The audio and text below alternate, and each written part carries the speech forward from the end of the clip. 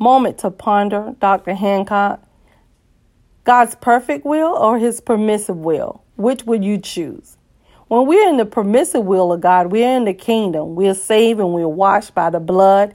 We're washed in the blood, and we have an inheritance in God, and we're privileged focus. But when we're in the perfect will of God, it's about God's will for our lives, in pursuit of God, his people, the kingdom of God, and our purpose of God, and we're kingdom focused. So again, which would you choose?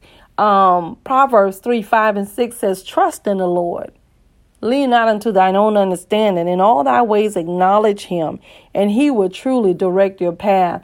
We have to trust him. The only way we're going to know what he says is to be in the word of God.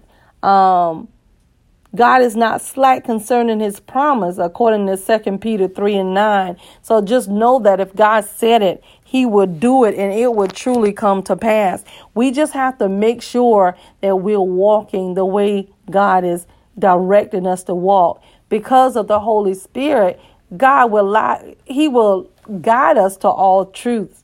So if we confess our sins, he is faithful and just to forgive us and to cleanse us from all unrighteousness. We have to know that God has our best interests at heart. And when it's all said and done, keep in mind that it is a spiritual fight against the natural fight. So the carnal and the spiritual man are constantly in a fight. So which one will you choose? If we're in the word and we give it back to the Holy Spirit to lead us, then the spiritual man will win. But when we choose to follow our own emotions, the carnal man win.